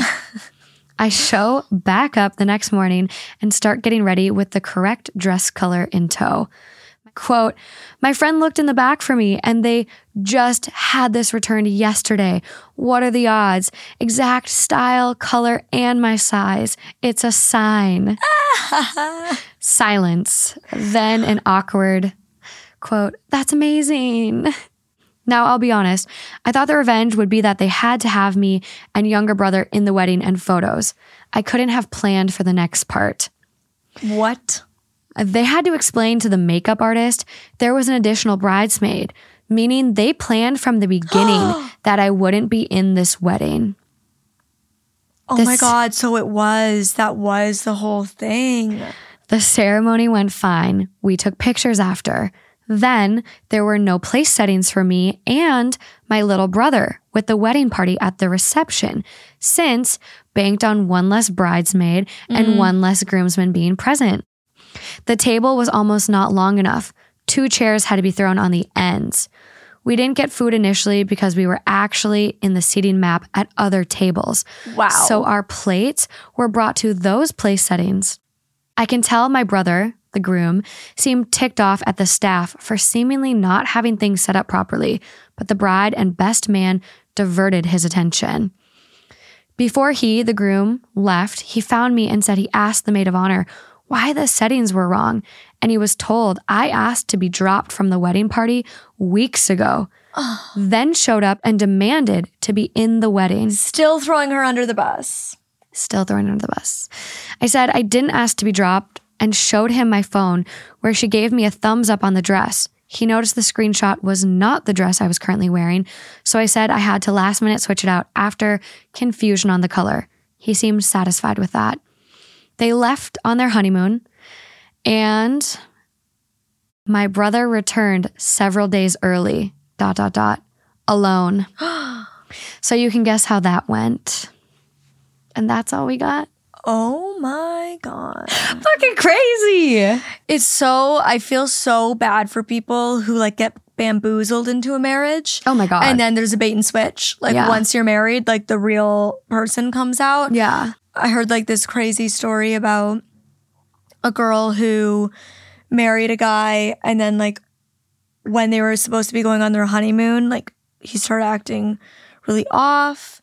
Oh, and no. then basically like months later, she found out he was like a very, very severe opiate addict. Oh, wow. And I'm like, that is just so... It's hard to hide stuff like that when you go on like an extended trip together. Right. And so it's just like, that is just something that's so hard to find out like right after you get married. Oh my God. You know, like those are things that should be very transparent going into a marriage. For sure. And it's just like, I hear these stories like that and it's just like, oh God, that's so tough. Like, because essentially you tricked somebody into marrying you. Yeah. Like, it would be like if I like pretended to be sighted, which I obviously can't do. Like, there's literally no way I could pretend to be sighted. Though people think I'm pretending to be blind all the time, which is the funny thing. But I like literally couldn't pretend to be blind or be sighted, but it's like if I could, you know? Like, it would be like me pretending I'm sighted, marrying them and then being like, surprise, meet my guide dog. Like, it's just like, you can't do that. Like, marriage is the most serious life choice you will potentially ever make. Yeah, it's definitely everything has to be on the table. Big commitment. Yeah, I cannot believe that. It's so annoying to me that the brother didn't pick up more on it or like didn't believe her when she was texting him being like, no, they won't give me the dress color. It's like, oh, this is a petty girl issue. Like, figure it out yourself. It's like, just be my brother. Like, have my back. Like, get your head out of your bridezilla's cooch. Like, come on, buddy. But I'm really happy with how it worked out. I still feel unresolved in the fact I need to know what happened on the honeymoon. Yeah, right. That's now what I'm like hyper focusing on. I'm like, ooh, I know what went down. Well, and it was only this last update was only posted 2 days ago. Oh wow! So this wedding just happened. Yeah, and so I'm just like, I just need to know. But OP comments so much, basically kind of just being like, the bride and her mom and her other sister are really, really close. Like, the bride goes so far as to be like, you're my mom, like, I love you. And the sister and her are besties. And so there was like a lot of like confusion or even like suspicion to like how much involvement her own mom had in all of this. Right. Which was shitty. And there's one comment that she says, little brother and I are the black sheep of the family. I've wondered for a while if our mother is a narcissist, and my little brother and I shared being the scapegoat. There's a reason I moved away from them. I'm hoping my little brother will too. So lots and lots of comments. Family drama. Lots of family drama. So much. But I will keep an eye out for an update. And hopefully we can find out what happened. But nothing about what they were fighting about. Interesting. Yeah. She does say, I'll try to remember to keep y'all updated. I don't have all the in-person details because I flew back home. But through my little brother, I've learned that currently our older brother isn't speaking to his wife. Our sister is still her bestie, and she is trying to get them back together. It's unclear if anyone, aside from the bride and groom, knows exactly what happened on the honeymoon. I wouldn't be lying to say I hope this ends in an annulment. Oh my Lord. I actually just heard about a friend of a friend who got tricked into marriage. Oh my God. Recently. And it's like my biggest fear. Right? I think this is why I'm going to be single forever. Or you just apply for the matchmaking service. Do it so I can live vicariously through you. I want to know what it's like. I do too. I really want to know what it's like. Like there's a show. It's like Millionaire Matchmaker. Yes. It's so good. I live for reality TV, and it's not even something I realized until recently, where I started watching like Mama's Boy on TLC. Don't know it. 90 Day Fiance. Oh yes, I have been known to watch a season or two of 90 Day Fiancé. I love Love is Blind and Married at First Sight. I love romance. Love is Blind. Like romance reality shows get me. Yeah. I'm right there with you. It's my dirty pleasure. Hopeless romantic. Okay, one last one for you. Am I the asshole for buying horses instead of helping my friend out of debt? My friend got scammed last week and ended up losing $30,000. Her parents are not offering to help, and she's on her own. She told me she called everyone she knew for money and got approximately $6,000, but she's about to be homeless and completely broke. I told her I could, at most, let her crash in my house for a month or two while she got her stuff together, but that I wasn't going to lend her any money. I don't have a job, and I live on my parents' allowance. My parents taught me never lend money, because if the word gets out, I'll have a lot of people suddenly struggling to make ends meet. Anyways, yesterday I bought some horses because horses are social animals and I only had one, which I think is sort of animal cruelty. My friend found out and got hurt that I would rather spend money on horses than, quote, someone in need. I find it very hard to sympathize with her because she got scammed very obviously, and I had told her before I do not mix finances with friendship, but I do understand why she could be upset. My other friends said that it was insensitive, that I should have helped a little, but again, I don't know. Am I the asshole? Wow. we have the horse bias on our side here. That's a lot of money. That's not a little ask. That is a major ask of a friend. Like, how close are these friends? Like, you got to be family level, and like I got to be rolling in dough, and you got to be my family. You know what I mean? Like, like if she doesn't have that much money, they're not even maybe that close to friends. Like, it didn't really go into how close they are. Yeah. It's just really risky. If she already lost a lot of money making a stupid decision, like, do you really trust her with your money? Like, that's really tough. That is such a huge ask of a friend. And like, that's a risky thing to do. Like, especially if you don't have much money, to lend a friend a lot of money, knowing they just made a major financial mistake, which is why they're in this situation. Oh my God, yeah. But then hearing like, but they might be homeless. I think the ways to help is like offering for them to stay on your couch. Yeah. You know what I mean? Like, there's other ways to help that aren't enabling them to potentially be reckless with your money as well. I completely agree, because I was like creeping just now, and I'm like, what? How did she lose the money? Because my poor grandma and her husband went through this, and he literally just got scammed out of thousands and thousands of dollars. And it was one of those scams that you literally see on TikTok or YouTube, like someone calling from a call center in India being the IRS. Like, hi, is there a problem? Like, we need to refund you money, but we need your account information. And oh my God, I feel so bad for him. He literally went out of his way after getting scammed because he gave up his account information.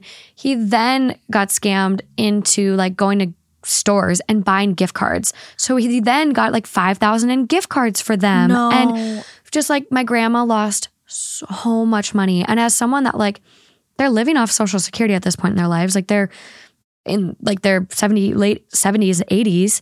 So it's sad. Tragic. Yeah. Elderly people are the biggest like at risk group for these kind of scams. So because it's technology scams, and they're very vulnerable when it comes to that. So I was like, okay, what did this person get themselves into? And by the sounds of it, it's cryptocurrency. So OP goes, she got into using money to make money type stuff very, very early on, where she would convert money from currency to currency to make more money from the exchange rates or something like that, which may have been low-key illegal, LOL. And then just people are like, what do your parents do? I want my children to buy horses on their allowance. I sound sarcastic, but I'm dead serious. And so OP goes, my dad is a realtor. My mom's side of the family is in politics. Someone else asked, how old is she? She's 25. Wow. So, I mean, I think the good news is she's young enough to be able to dig herself out of this, right? Yeah. Like, it is much harder when you're older. Definitely. I think, like I said, the better way to help as a friend is to offer for her to be able to stay for a few weeks till she gets her feet back under her. Yep. Or like help her find a job at your place of employment if that's possible. Like, I think there's other ways to help that don't put your finances at risk. Yeah. I mean, a roof over her head is so nice. Like, being unhoused is like, it's so stressful when you're faced with that, potential. So, it's really tough. I have like a really weird situation with the condo that we live in where it was gifted to my dad, like, and not necessarily gifted, but he's able to live here for as long as he lives because an aunt bought it, and like, so the trust owns it. Right. And it's like, it sounds like very rich people problems, but like, because of COVID, my dad has been like essentially unemployed for 3 years, hasn't been able to make HOA payments, hasn't been able to do anything. So like, we were getting foreclosure letters in the mail. And I'm like so thankful that this podcast and like I have listeners, I have a platform now, because I literally was able to like pick up the pieces and like keep a roof over our head, which is something I've not admitted to anyone, which is like, I'm just like oversharing right now. But being faced with that is fucking terrifying. Yeah, I can't imagine. I can relate to her in that sense where I'm like, I have so much empathy, but at least like a place to live is covered. And I don't know what like OP's allowance is, but if she does have like an allowance where she's still living like month to month based on that allowance and her current expenses and all that, like she can't put herself out to help her friend. Like, you can't go into debt to help somebody out of their debt, right? Yeah. It's like I was saying earlier, like you can't burn yourself out helping somebody else. Yeah. Like, you need to prioritize yourself sometimes, and that's okay. Yeah. I always say my goal is to be like selfless when it matters the most and selfish when it matters the most. Like, I need to at times put myself first. Yeah. Otherwise, I'm not going to be here.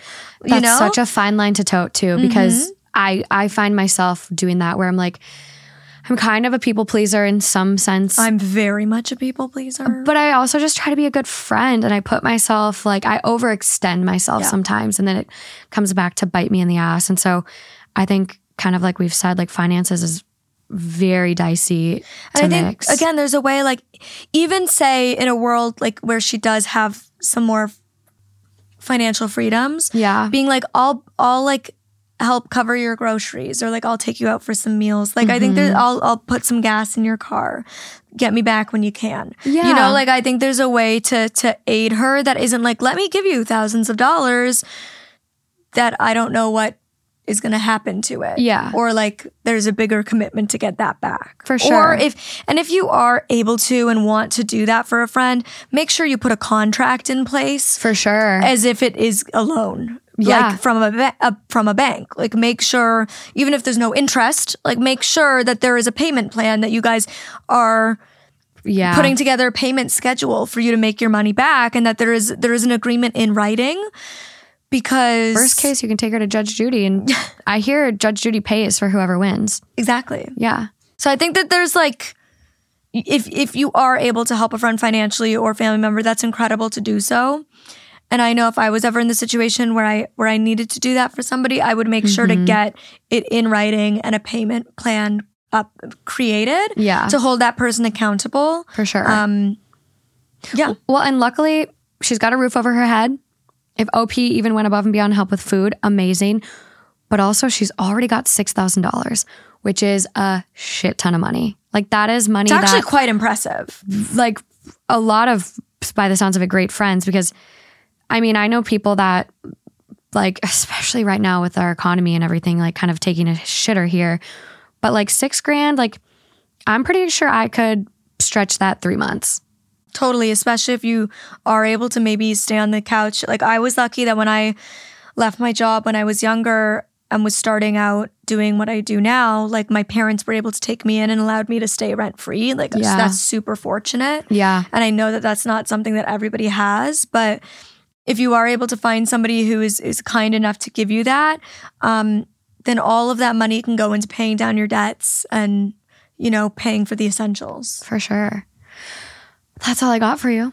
All right. I feel like we had a lot. That was intense. I need food. I'm I hungry need food. now. I'm I'm like, I need starving. pizza and ice cream. I need to heal my heart from all of this Chaos with like bad food. I need all the bad foods. Have you had Mendocino Farms? Oh my God, I love Mendocino Their Farms. chicken sandwich. Yes. I think that's what I'm going to order. Oof. That sounds magical.